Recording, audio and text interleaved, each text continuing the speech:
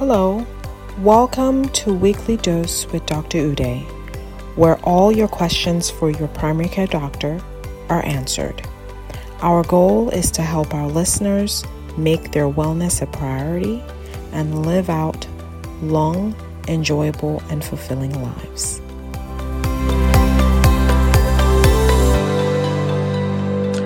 All right, welcome back. Thank you so much for joining us on this week's episode of Weekly Dose with Dr. Uday. We have been talking about teens, adolescents, children, and mental health. And so we've had a few topics. And so this is another one that we're going to be talking about because we've had a lot of questions about them. And we have the expertise of Dr. Alugo, who's helping us shed some light on these issues. So today's topic is going to be how to help your teen manage stress at school. So before we get started, I'll start with introductions. My name is Dr. Uday. I'm a board certified family medicine physician. I'm based in Martinsburg, West Virginia. The name of my primary care practice is Apple Valley Family Medicine. I also own an aesthetic practice, and my goal with both is to have my patients feeling good and looking good. Now, I'm going to introduce Dr. Tulokpe Alugo. She is a child and adolescent psychiatrist. She's the founder of St. John Cap and the Emotions Ambassador Program. She hosts the Walking on Eggshells with Dr. Tolu podcast. Her goal is to help you balance supporting your child's mental health while caring for your own emotional health. So, Dr. Tolu, thank you so much for coming back. Thank you for having me. It's great to be here again. Okay.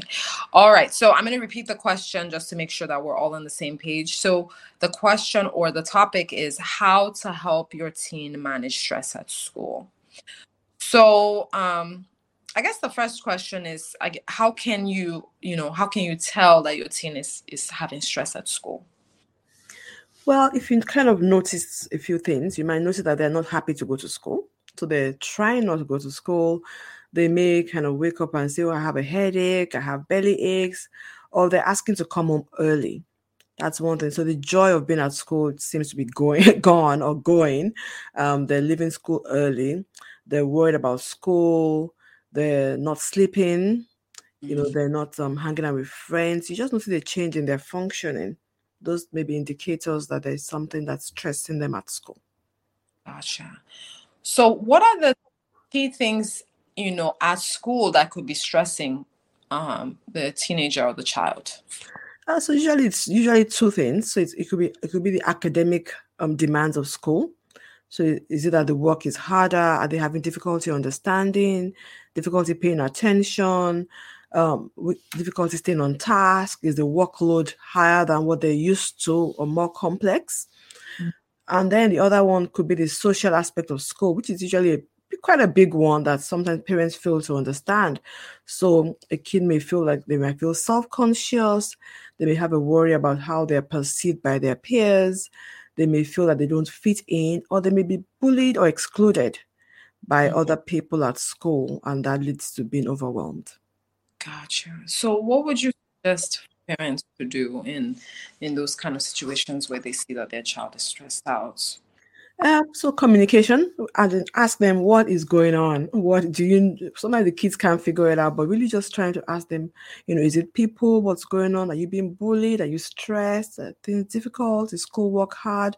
So investigate. If they're not going because the work is hard, then you want to ask yourself, why is the work hard? Is it that this is complex material, or is there an undiagnosed learning difficulty?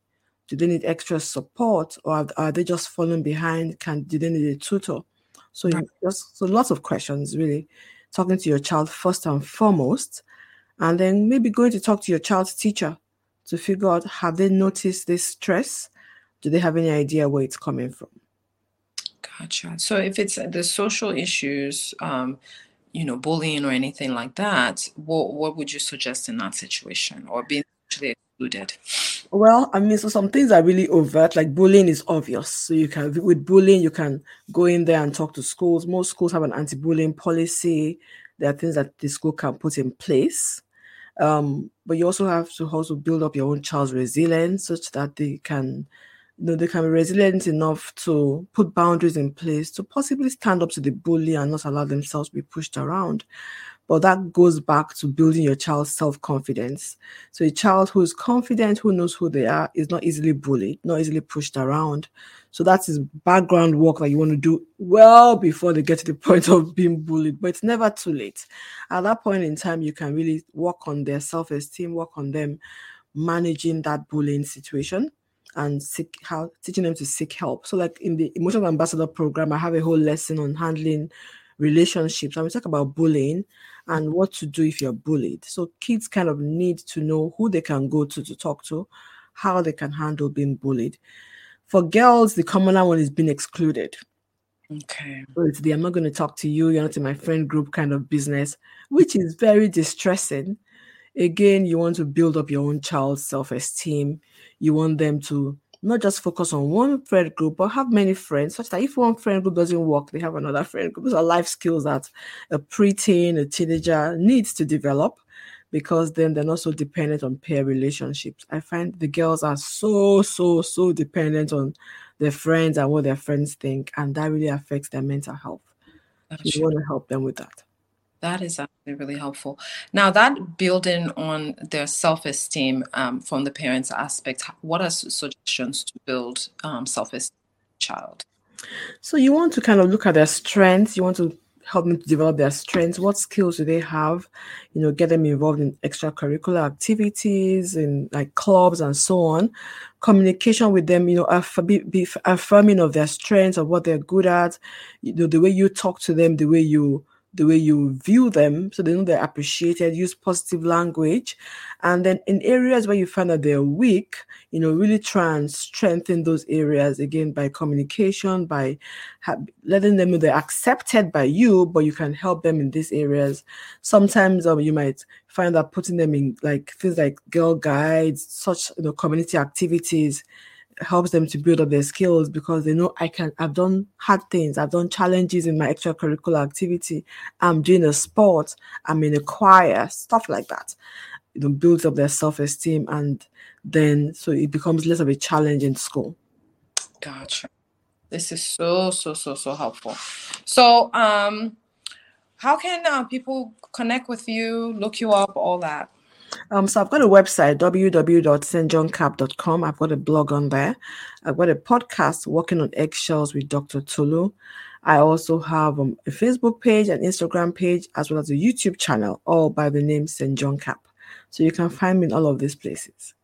That's so awesome. Dr. Tolu, thank you so much. This is so helpful. And for those of you listening, if you're looking for a great primary care physician, Apple Valley Family Medicine is accepting new patients.